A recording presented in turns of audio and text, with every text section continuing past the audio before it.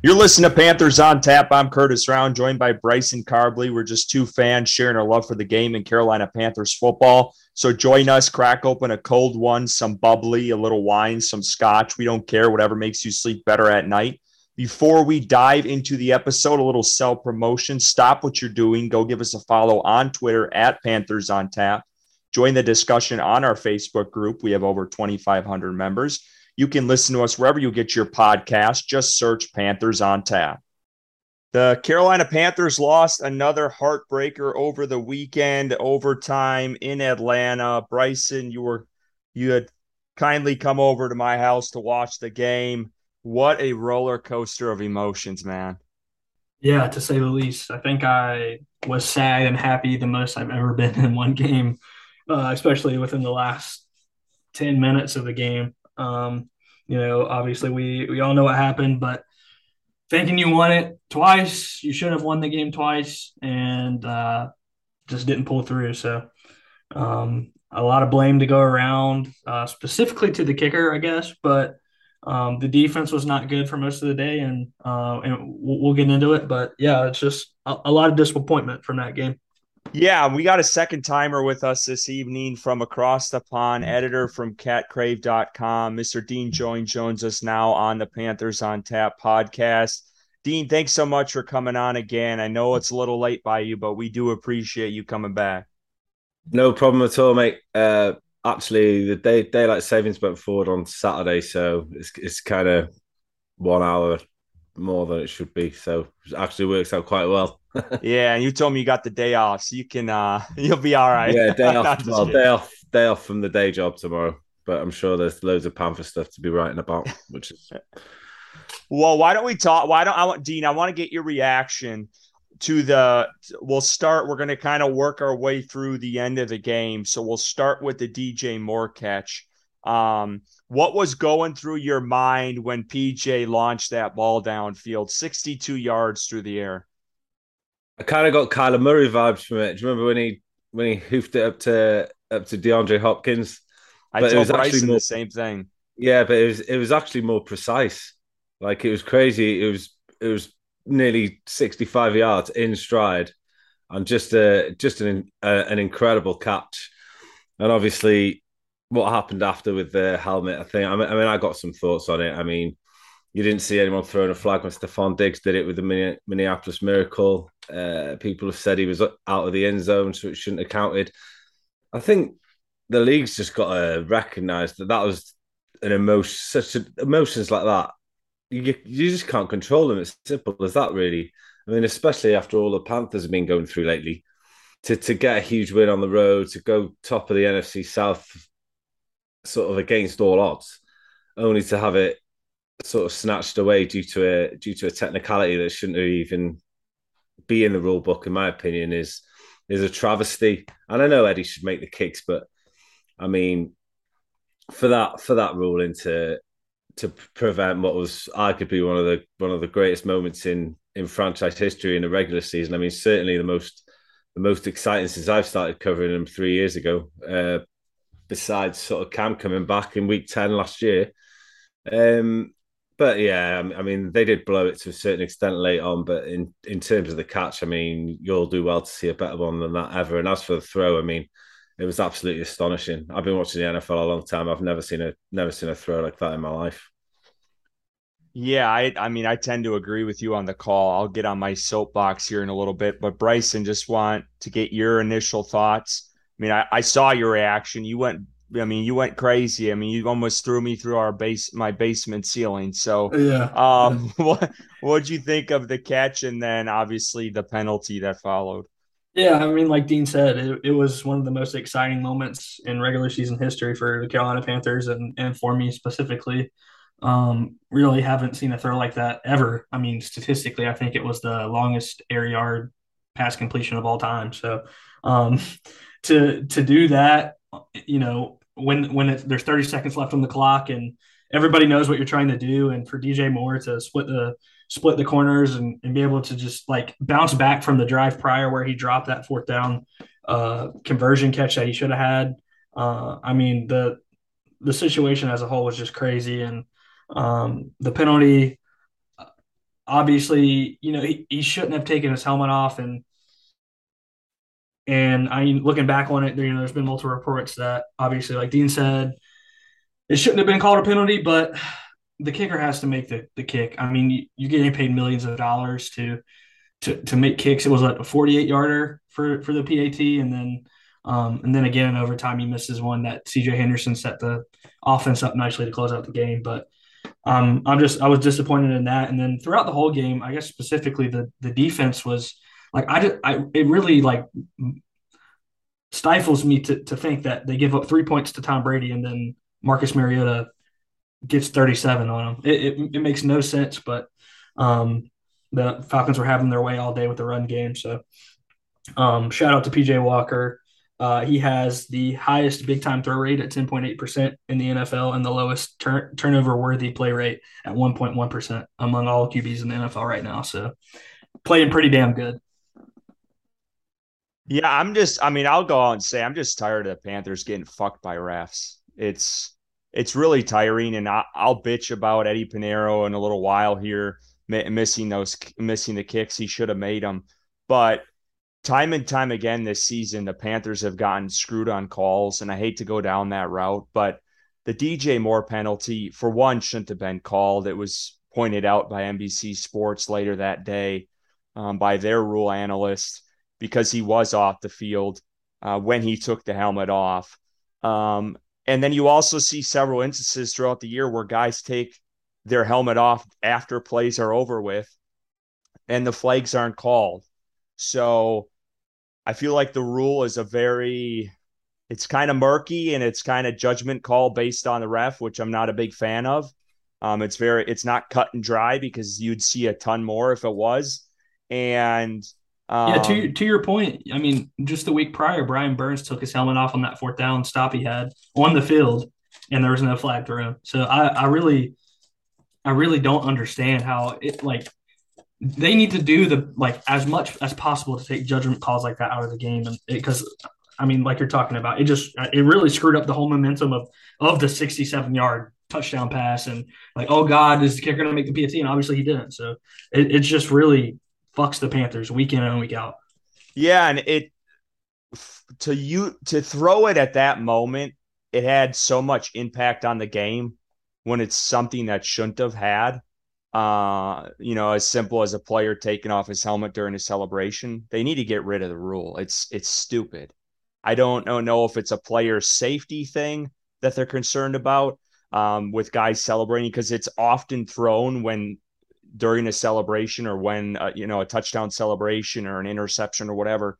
But I don't get the reasoning for it, because what's the difference between a guy screaming and yelling with his helmet on and a guy screaming and yelling with his helmet off? I don't get it. And I feel like it had way too much impact on the game, especially coming off of that throw.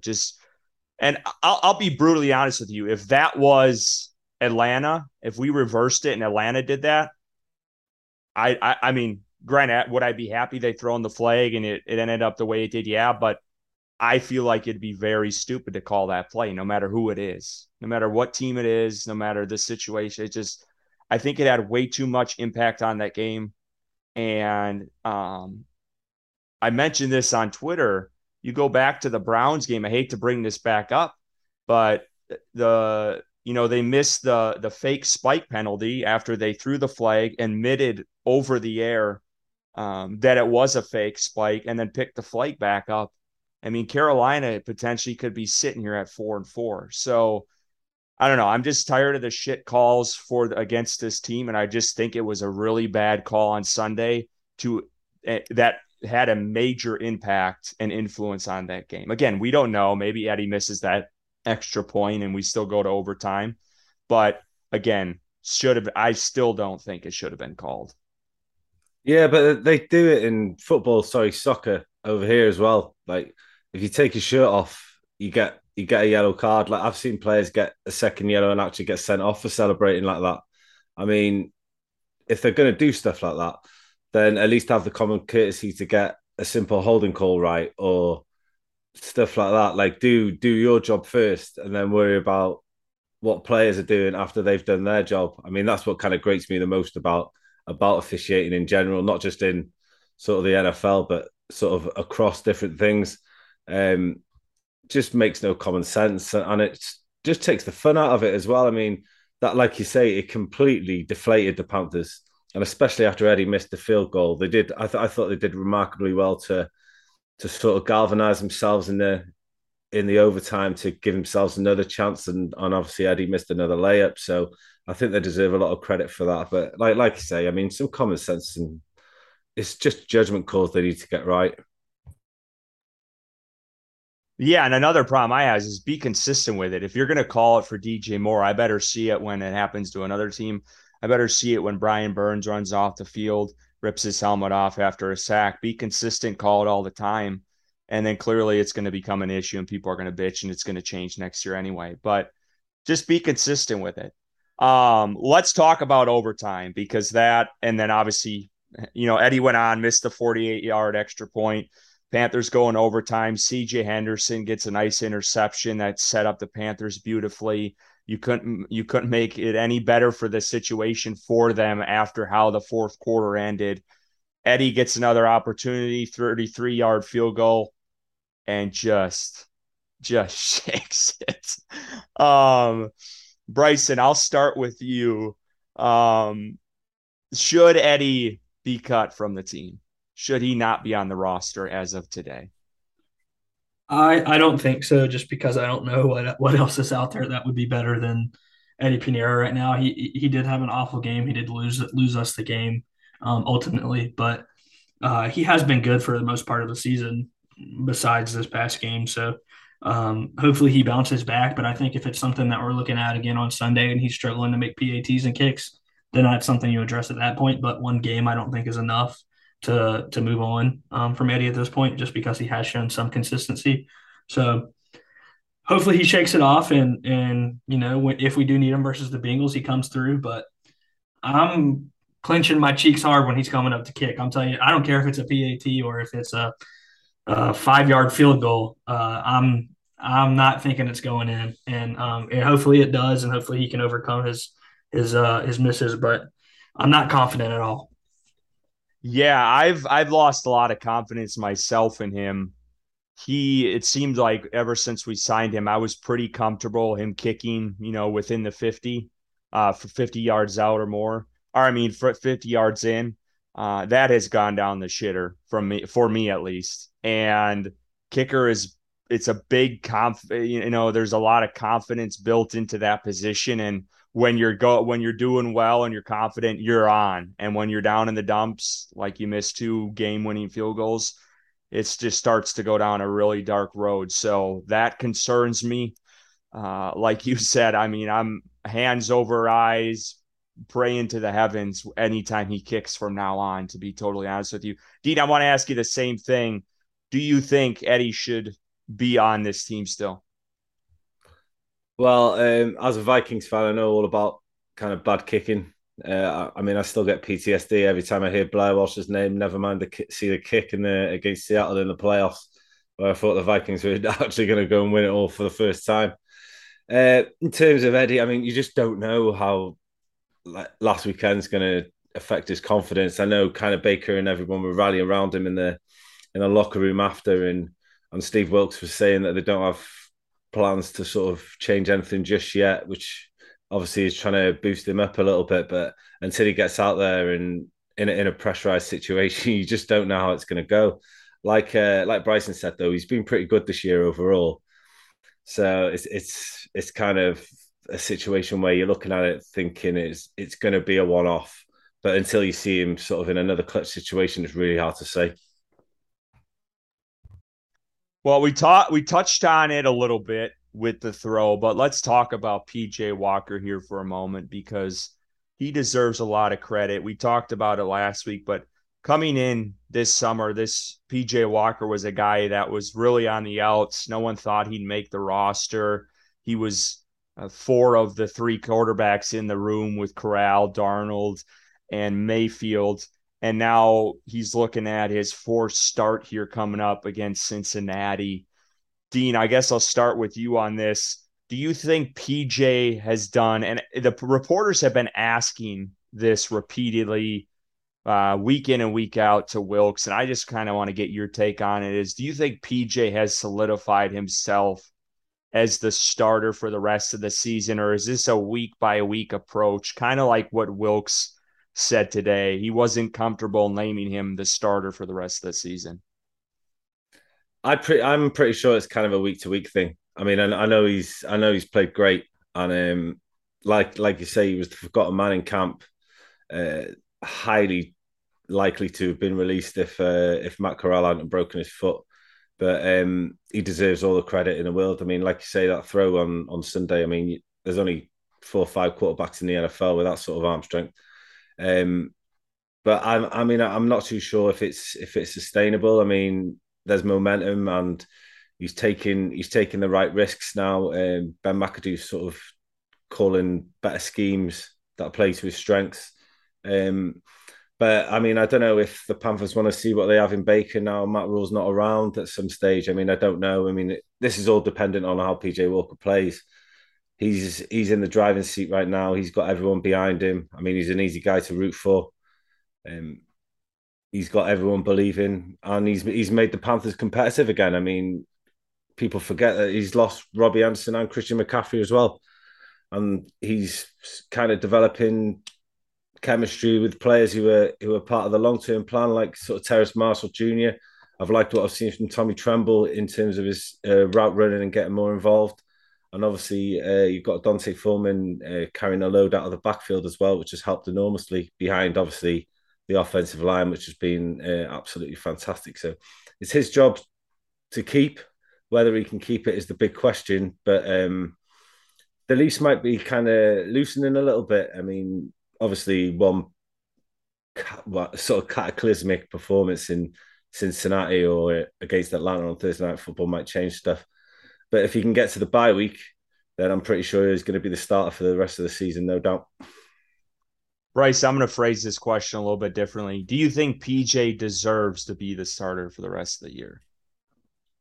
No, I agree with what Dean said mostly, and I kind of agree with Coach Wilkes is that, it kind of is a week to week thing. And I don't think 2 games should guarantee you the rest of the season. So PJ has been making better plays than we've seen him make in the past. And, to be fair, though, I think if it was Baker Mayfield, if he were to come back and play these past 2 games like PJ has played, I would say Baker's the starter for the rest of the season. So I think it's just a combination of the situation and I guess PJ's past. And we've seen PJ make bad plays before.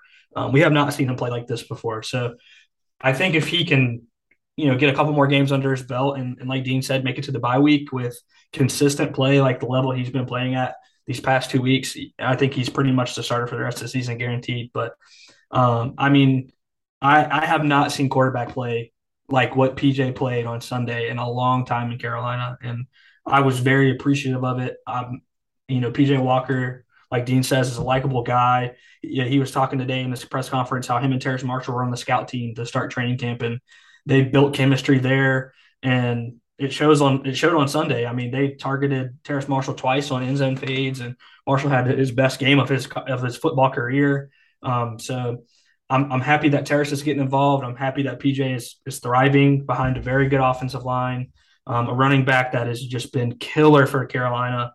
Looked maybe better than 22 looked back there, but it's just been everything's been clicking right. And I want to see what happens when things aren't clicking for PJ and like maybe the offensive line struggling or that they can't get the run game going or something like that, and just see how PJ overcomes that.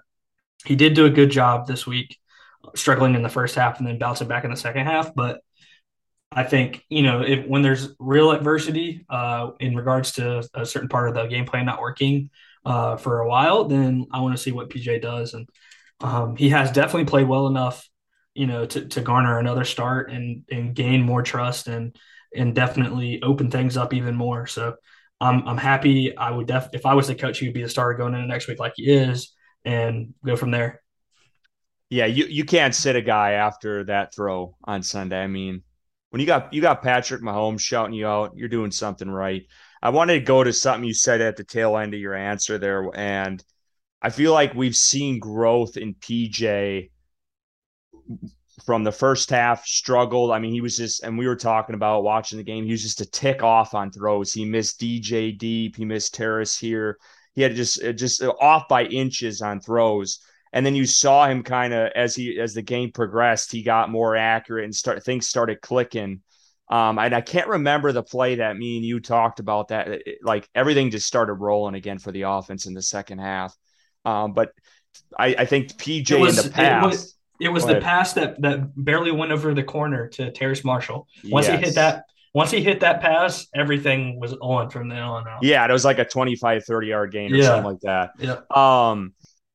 But PJ, I feel like in the past, when he would, start to string together those missed throws, he would press, and then you see the interception or two interceptions in a game. So I feel like you've seen a little bit of growth there, which is exciting.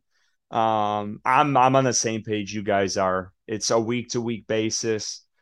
He's got the underdog mentality. Everyone's rooting for him. Everyone in that locker room is behind him, and they want him to do well. So you got to ride the train until it, putters out here. And just be along for the ride. It's an exciting time when the Panthers offense scores more than 30 points. It doesn't happen very often. And to be in a divisional game like that, it brings you back to the Cam Newton days of 5, 6, 7 years ago. So it's exciting. It's fun to be around. Even if they are 2-6, they're at least fun to watch. The first 5, 6 games this year you're lucky to string together 14, 15 points. And PJ's kind of brought some life to that offense. And, McAdoo deserves credit. You guys talked about him a little bit, but that guy without the handcuffs of Matt Rule on him, he's starting to open up that playbook, play to, the QB strengths. I feel like the offense looks like more like it should have in the first half of the year with Baker. That's kind of how I thought the style of offense was going to be. And you've seen a lot more of that over the last couple of weeks, which is good. It's exciting. And I still am curious if the PJ Walker train, hits a roadblock. I'd like to see Dean mention, I'd like to see Baker with Ben McAdoo, with Matt Rule no longer on this team. So that's exciting, but go ahead. It's absolutely astonishing to me how much Matt Rule is holding this team back. Like the offense is just completely night and day from when Matt Rule was at the helm to when Steve Wilks is at the helm. And just everybody's playing better. Terrace Marshall seeing the field and playing good. Obviously PJ playing well. Foreman's being used more, even prior to CMC's exit. It's just like there's so many players that had talent that were for some reason not seeing the field that are just flourishing now that Matt Rule's gone, and it's really good to see. I think it's one of those things too that the firing kind of opened up some people too that you're playing for your freaking life right now because this team you get rid of the head guy and that locker room just even came closer together, it seemed like, and rallied around the new guy at the helm and Wilks, and rallied around the new quarterback because Baker got injured when Matt Rule was out. So I feel like that just brought everyone together and more close-knit locker room. But let's talk about the defense a little bit. They struggled for a team to hold Tom Brady to 3 and then give up 37 to an Atlanta team that hasn't been very good offensively. The run game that's been there. I think they're top 5 in rushing yards, but overall that team is just not strong offensively, and they put on a clinic, man. It was like I think there was like 4 or 5 lead changes in that fourth quarter. At least it seemed like. There was a ton of lead changes in that game, just bouncing back and forth. But I was shocked. I didn't think Atlanta was going to put up that many points and put that much stress on this defense, and they struggle. That play, Damiere Byrd, whatever his first name is it Damiere Byrd? Mm-hmm. Yeah, former Panther. All those missed tackles. That was one of the key things on defense is they could not tackle guys on Sunday. And it was really frustrating because it's happened before since Wilks has got here. I think they struggled tackling versus the Rams. And then they kind of bounced back against Tampa Bay, and then they struggled again versus Atlanta. So they need to clean that up this week. They're coming in against the Bengals. We'll talk about it later, but they need to clean up tackling really quickly. Dean, what do you think about the defense? I thought it's the same old thing, isn't it? I mean, the spine's good, but they desperately need another D end. He's just not it yet. Gross Matos, I'm sorry. Considering he was the 38th overall pick in 2020, this was a major opportunity for him, and he's just not delivering. Gap discipline's poor when people go edge runs, when mobile quarterbacks get out on the move. Both him and Brian Burns find it difficult to sort of get to them first before obviously the second level's got its own struggles, so they find it difficult also. So I thought JC Horn might have shadowed Kyle Pitts a little bit more when some momentum started going a little bit. I know they were worried about Drake London. Dante Jackson was obviously going through yet more injury problems. Clearly didn't look healthy at times, and they were obviously more concerned about Drake London when they were about Kyle Pitts in the slot, when it should have been the other way around at times, I thought. But like I say, it's a work in progress still. They need Jeremy Chin back at safety as well, alongside Xavier Woods. I mean, Miles Hartsfield plays his heart out every week, but just that extra bit of a dynamic play on the back end would have helped them a lot in this game, especially when sort of Mariota got to the second level quite a lot, and especially during that crucial overtime run. But you've got to love what you've seen from Derek Brown at the minute. I mean, if it wasn't for the Panthers' record, I think he'd be in contention for All-Pro consideration in the way he's playing at the moment. He's really come to life, coming of age, becoming the player the Panthers expected when they took him 7th overall. So there's work to do, like I say, but this is a young group, and there were always going to be sort of spits and sparks, well, in terms of how they played. Last week was good against the Bucks, but this last Sunday wasn't great. But they'll get it together. But it's the second level for me, just major problem there, and obviously the second defensive end. Bryson? Yeah, I think Dean called out most of the people. The defensive line, I mean, just when they rush forward, they get no pressure whatsoever. Brian Burns gets double teamed or whatever it may be, chipped, and Yetur's just not getting any pressure from the other side. And he's got half a sack through 8 games. Just unacceptable. Meanwhile, Hassan Reddick is in Philadelphia and has 5.5 sacks, a half a sack more than Brian Burns does. So the lack of pressure really gave Mariota time when he did drop back to pass.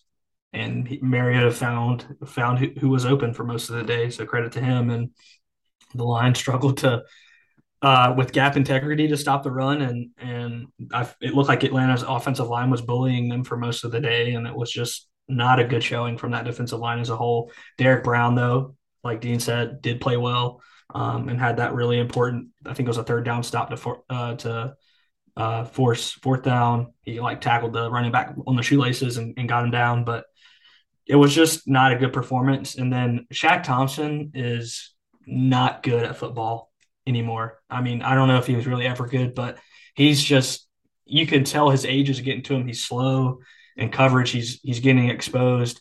I think he was the one that missed a tackle to start with on Damiere Byrd, or it might have been the Kyle Pitts one, but either way, they kept running that play where Kyle Pitts would just pretty much stand on the sideline and be wide open. I don't understand how that kept happening, but it seemed like to me that it was Shaq's man most of the time. And anything across the middle, Shaq was kind of just not really doing anything about. And he's kind of been a weak point of this defense, and really need better linebacking play if they want to improve as a unit. But I thought the defense was not good enough, obviously. And throughout the whole game, Curtis and I were talking. We didn't understand why J.C. Horn wasn't shadowing Pitts either. Pitts kept killing him play after play after play. And J.C. Horn was just sticking on London or whoever was on his side, and really didn't understand that. And I think at times we even saw Dante Jackson on Pitts, which is, that doesn't make any sense at all to me. But yeah, I wasn't happy overall, and I hope that they can improve next week, because if they get no pressure on Joe Burrow, he's throwing for 500 yards versus defense. Going to Shaq Thompson, I'm curious if he is just not healthy. Because he played pretty damn well last year, was a bright spot for this defense.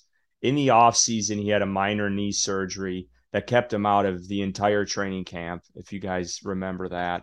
And then he came back late, and he has just not been the same ever since. And I wonder if he's just not fully recovered from that injury whatsoever.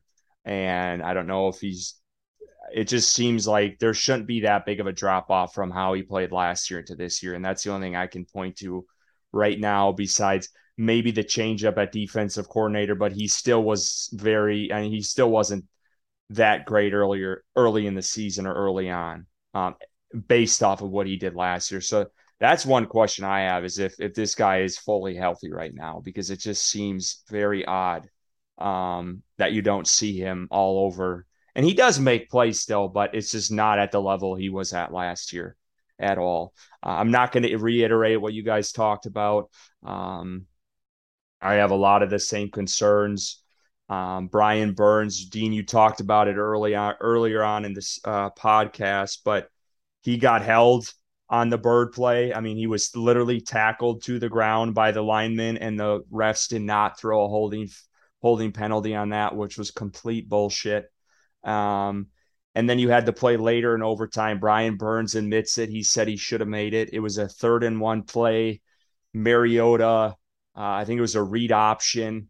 Brian Burns literally missed it by like a tick. It would have been a 4th down, and they probably wouldn't have been able to kick the field goal in overtime unless they went for it. Brian Burns missed the tackle. Mariota runs for like 15, 20 yards, sets up the game-winning field goal in overtime. So just those plays, they keep coming up across the defense, and they got to capitalize on some of those. Dante Jackson, got to give him a little credit. That one-handed interception in the first half, hell of a play by him. CJ Henderson played probably his best game this weekend. He came alive. Old CJ Henderson in the first half of the year would have given up a PI on that pick in overtime, and instead he got an interception. Like but yeah, the defense has got to step it up, and I think they will. They seem to have bounce back games. You go back to, they played the Rams, they ended up losing. They gave up 20-some points or whatever it was. Then they hold Tom Brady to 3, and then they have the big blowout game versus Atlanta, 37 points. I feel like they should bounce back this week. And, Cincinnati, we'll talk about it here in a little bit, but the offensive line is struggling, and there's no reason why they don't have a couple of sacks on Sunday. The Browns had 5. Browns defense was playing out of their mind on Monday, but that offensive line is not very good. I feel bad for Joe Burrow. He looks like Sam Darnold and those guys looked last year with the Panthers. That shit, it's sad because they're ruining his years, man, with not giving him any protection. But I want to talk about Tuesday, the trade deadline. 10 trades in a single day, which was a record. Panthers were quiet. But, we already know they got rid of Christian McCaffrey, Robbie Anderson earlier on. But there was a report that came out from Albert Breer. The Panthers turned down the Rams' offer of 2 first-round picks and Cam Akers for Brian Burns. For those who don't know, because it was on Twitter that the Panthers are crazy for turning this down, the Rams do not have a first pick next year, so it would have been a 2024 and 2025 first-round pick. Bryson, I'm going to start with you. We all know your feelings on Brian Burns, so would you have taken this offer? No, I don't think so, just because what you mentioned with it being in 2024 and 2025, that really dissuades me. And it being the Rams pick, it's going to be a late first-round pick. So pretty much like 2 early seconds in 2 distant years from now, 2-3 distant years from now, I just would rather keep the player and go from there. I am worried about the contract that he's going to demand. I know you posted on Twitter today about comparable to a Max Crosby contract, which is like $24 million a year. That makes me sick to think about. But He's going to have to start putting up some more numbers to earn a contract like that. In my opinion, he does not have any help. So hopefully the Panthers can get him some help, and maybe those numbers do come up when offenses have to scheme for somebody else besides him to get sacks. But I just felt like on Sunday he was kind of non-existent for pretty much the whole game, and really the Falcons offensive line is not like a top tier offensive line. It's not a Pro Bowl perennial offensive line. So I was hoping for a big day from Brian Burns, and fortunately, it didn't happen. But yeah, back to the picks. I'm glad they didn't accept it. Cam Akers is, they're just trying to get rid of him because he doesn't want to play for the Rams for some reason. And the 2 first round picks just really don't entice me. Now, if it was the Eagles, which was kind of reported before, and I guess found not true, if it was like the Saints pick they offered and that one of their other first round picks in that draft, then I'm thinking about accepting that, because that's, you'd have 3 first round picks and 2 top 10 potentially. So I just feel like the 2 late firsts aren't really enough for me to move Brian Burns at this point. Yeah, I thought I saw somewhere, I don't know how they get this calculation, but a 2024 first rounder and a 2025 first rounder is essentially a second and third round pick, which that is not worth it at all for Brian Burns when you look at it. Dean, just your thoughts on it, because some are still calling, some of the analysts are still calling Carolina crazy for not taking it. What do you think? I think if it was the 2023 first, it might have been a different story. If it was 2023 and 24, but like I say, Rams didn't have that anyway to offer. The problem I've got, I know you've got to pay him, but if you trade him, he's an elite, explosive pass rusher. You're banking on finding someone from the college ranks who can just come in and immediately get you sort of 8, 9, 10 sacks and become a leader in a locker room. It's just not going to happen. I mean, outside of Will Anderson and a couple of others, the edge group isn't that great this year anyway, sort of at the top end. So, I mean, they made the right call. I think they need to keep their young core intact, as Scott Fitter has said, just to make it a potential attractive destination for new head coaches if Steve Wilkes doesn't sort of do enough to win the job. Because, I mean, and if they're going to go after sort of a Sean Payton or a Ken Dorsey or even a D'Amico Ryans, they're going to want to know, especially if D'Amico Ryans is a target, that he's got all his young dynamic defenders there ready to go. Because, like I say, I don't think the Panthers are that far away, to be honest. Providing they keep Bradley Bozeman and Matt Ioannidis just next year in free agency. A couple more pieces here and there, and they'll be good to go, I think. Obviously, the quarterback is the big thing. But like I say, Burns is going to command major money, over 20 million a year, easy. I know Bryson doesn't really want to hear that right now. But that's just, and this turning down an offer like this only strengthens his sort of negotiations when the time to begin. So it'll be interesting to see sort of the size of the contract he does get. Yeah, the only upside to that is Carolina is likely going to go after a rookie QB in this draft, so the money for that premier position won't be as high, so that may offset that a little bit. But he is going to command a lot of money, and with those reports coming out, it just got a whole lot higher. So I don't know if you guys saw this today. I was reading this about an hour ago. It was part of the ESPN Plus stuff, but Jeremy Fowler put this out this morning, so I wanted to get your take on it. I can figure where Bryson is going to be headed on this, but multiple teams were looking for corner help and targeted Dante Jackson and CJ Henderson. That was from Jeremy Fowler of ESPN. He said Jackson required a premium pick because the Panthers just extended him. It looks like they at least wanted a second rounder for Jackson. Obviously, no team probably gave up for that. And then also would have been an easier deal because he's on a rookie deal, but Carolina liked him too. So I just wanted to get your guys' thoughts on that. I can kind of already figure out, Bryson, where you're headed on this one with Dante Jackson, but I just reaction to that and that report. Yeah, I did not see that. So thank you for bringing that to our attention. But yeah, I'm taking whatever I can get for Dante Jackson at this point. I don't think he's a good corner. He gets exposed quite a bit. And yeah, he gets your flashy pick every now and then. He lucks into a couple. I mean, the one this past Sunday was good. I'd give him credit for that. But I mean, he just gets exposed week in and week out in coverage.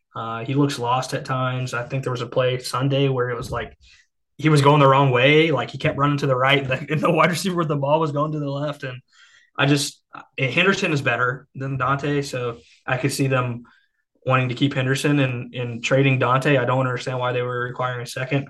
I would easily let him go for a third or fourth, maybe even a fifth. And just first of all, you hit next season is when his contract starts hitting. Dante's going to be making close to $15 million starting next season. I'm not wanting to pay Dante Jackson $15 million, especially if you got the Brian Burns contract on the horizon. And you need to bring in help on the defensive line, additional to Brian Burns and a couple other areas linebacker we got into. So I'm not wanting to pay Dante, and I would have traded him for anything I could have got. Really, that really is frustrating to me, and I get he's a locker room guy, and he's his teammates like him, but if you're not good at football, you're not good at football, and I really just don't think Dante's a very good corner in this league. Well, I don't know if there's he just got roasted. Dean, I want to know what your thoughts are on that report. How do you follow that, really? I think for a second rounder, they should have bitten their hand off. Obviously, Jeremy Fowler said it wasn't offered, no one was biting. But that's where the Panthers drafted him after all. And he has become exposed. And opposing offenses are targeting him in key third downs now as well, which is a bit of a worry, considering what the Panthers thought he would be opposite JC Horn. If it was a choice between the two, it would probably be CJ Henderson to stick around because the Panthers invested a lot in him in terms of draft capital. And they could probably get him for a lot cheaper than they're paying Jackson right now. They could still probably trade Jackson next offseason. I'm just looking at over the cap here. If they trade him pre-June 1, the dead money's 7.3 and the savings 6.95. So it's kind of evenly split, which might be something they re-look at depending on sort of which free agents or which sort of draft picks take their eye. And it's the injuries as well. I mean, I know he strung a good run of games together last year, but he's rarely been fit this year, even though he's been on the field. I mean, he was carted off again late on Sunday. And it is becoming a concerning area outside of JC. I think JC's masking a lot of the problems in the secondary at the moment. So yeah, it's definitely one to watch. But I'm not surprised other teams were interested because he is kind of a speedy cornerback who can go down the field with receivers. Yeah, and that was another aspect I didn't even get into. It seems like every week he's in the medical tent for something, and it's just like it literally doesn't surprise you anymore. And Dante Jackson's on the medical tent; he's not on the field right now. Like it's the same thing over and over. And personally, I really like Keith Taylor, and I think Keith Taylor needs more playing time on the field. So moving CJ to his spot, and then getting Keith Taylor on the field, I think would be conducive for the team as a whole. So that just all plays into the why I would have traded Dante Jackson. Yeah, I'm torn about him. Like, I think he's serviceable. I don't think he's terrible. I don't think he's an awful number two, but I also don't think he's great. And you guys have mentioned all the reasons. His injury, I mean, it's every other play Dante Jackson's down on the ground. It seems like. I mean, every game he's going down once, and there's no surprise about it at all. We all would have liked Stephon Gilmore last year.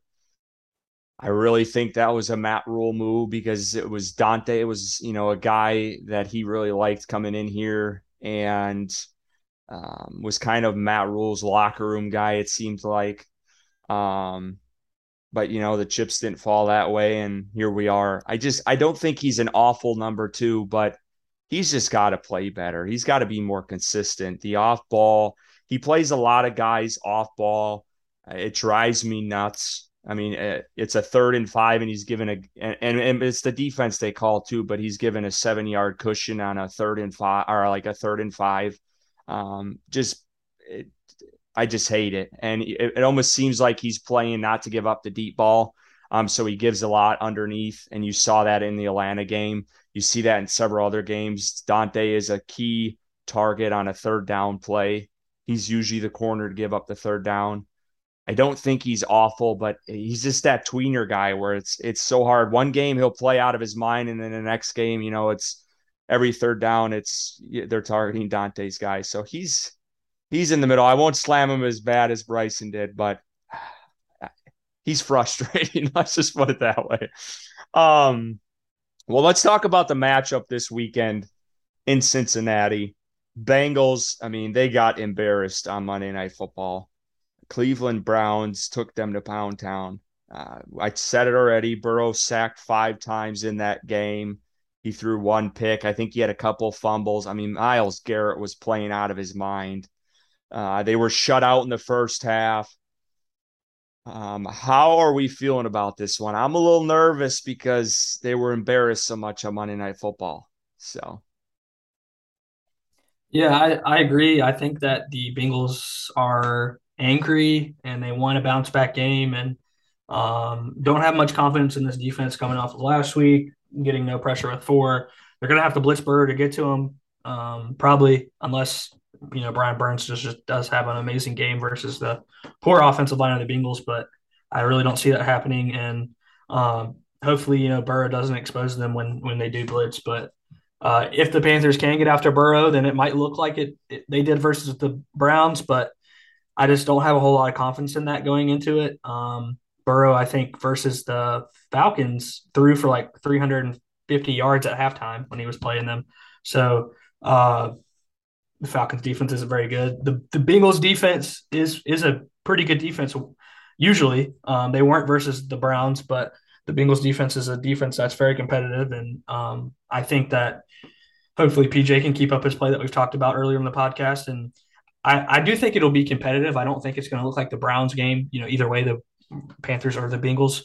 But I think it's going to be a competitive game, and I'm just hoping that I think the difference will be is if Carolina can get pressure on Burrow or not. Because if they can, I think the Panthers win. If they don't, then I think the Bengals win big. So, Dean, thoughts on the game? Yeah, I think it all starts, like Bryson said, with pressure.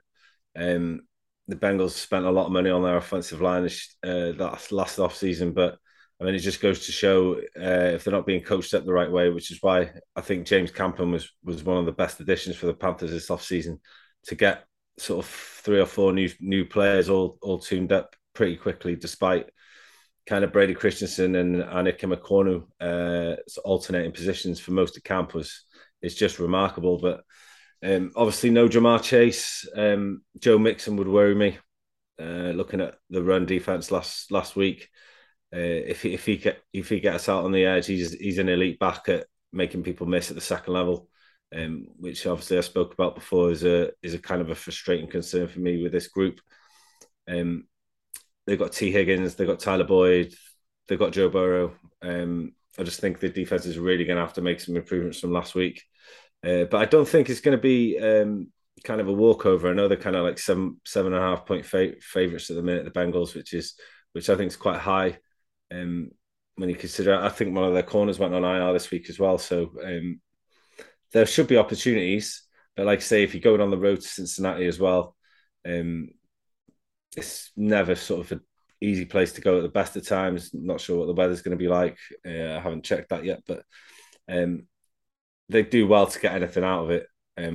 But at least from a Carolina fan's point of view, it's kind of nice to have a team with some heart again, knowing that they can go into this game even with a half chance. I mean, kind of during the end days of Matt Rule, it was a struggle to turn on the TV or kind of get yourself sort of motivated for a game. Whereas now with Steve Wilkes, there's kind of more professionalism, better preparation, and kind of just see where it takes you, really. But I mean, I'd be surprised if the Panthers won it, but that's not to say they can't give them a good fight.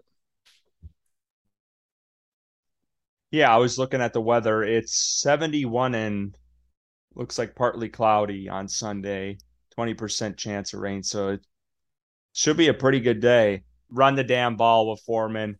I think a little weird. I think Hubbard, mix of Hubbard in there if he's coming back. No. I will take No. Hubbard over Spencer Brown, sir. Yes, I will. Yes, over Spencer Brown, but not over Blackshear. I don't understand why Spencer Brown was seeing the field. That blew my mind. Blackshear was on the roster, That and did, but I'll take Hubbard. I'll take Hubbard over both of those guys. not me. Hell no, not me. He knows the playbook and he's better in pass protection. But yeah, I think the mix of those guys, and I think that corner injury, Carolina needs to test that a little bit more. I feel like Atlanta, very similar with Atlanta. They lost a corner to IR the week before coming in. They need to test that, I think, out early too against Cincinnati. And then you guys talked about, I think the offensive line, defensive line for the Panthers is going to be key, protecting PJ Walker, and then obviously the Panthers D line bringing the heat. And the linebackers of the Panthers need to step up. We talked about it. They have struggled several games in this season, and they really need to step up. And the front seven needs to show out for this game, and they need to tackle better. And I'm sure that's the key this week in practice. And hopefully we see something similar to the Bucs game on Sunday. Let's do a prediction here. Bryson, you got one? Who's winning this game? Give me a score. Yeah, I think it's not going to be like a blowout, but I do think that the Bengals will win comfortably, I guess is the way to put it. I would say the Bengals win 29-20. I think that's probably close to what it'll be. Dean? I'll probably say Bengals 28-24, but the Bengals go ahead by a lot quite early.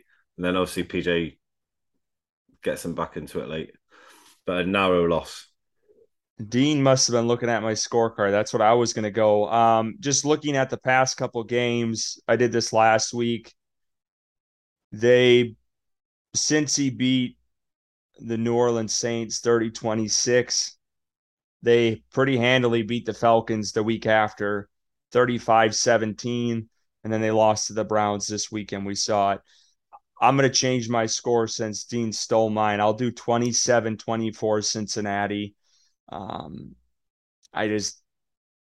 don't know. I don't have a lot of faith in the defense, really, to be honest, which is shocking. I'm a little nervous, even with Jamar Chase out.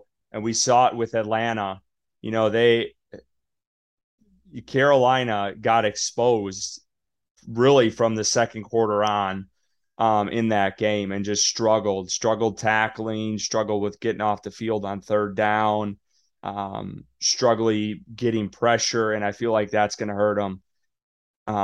They got Joe Mixon. That guy is no bum, and he's a pretty speedy back, and he can catch the ball out in the perimeter too, which is going to be difficult for the Panthers linebackers, I think, unless they put a safety on one of the on Mixon. So I just think it's going to be too much. It's on the road, and I don't think Carolina comes away with a win here. Which again, it's part of that bittersweet time where we want to see them win, but this just puts them one step closer to the first pick in the draft too. So it's that game you got to really play with this season and how it's gone so far. But Dean, I just want to thank you again for coming on to the podcast. We appreciate you. I know it's late by you, but we do appreciate your time. And if you guys haven't already, don't follow Cat Crave online. Go give them a follow and go read some of the stuff that they put out there on catcrave.com. They're putting articles out daily. Check it out. They got a lot of good stuff on there. And Dean, thanks again. No problem, guys. Enjoyed it. We want to thank Dean again for coming on to the Panthers on Tap podcast. Always a pleasure to get his perspective on how things are going for the Carolina Panthers this season. We do want to thank everyone for listening to tonight's episode. You can catch all of our episodes wherever you get your podcasts. Just search Panthers on Tap. Go give us a follow on Twitter at Panthers on Tap for all your analysis and breaking news. And as always,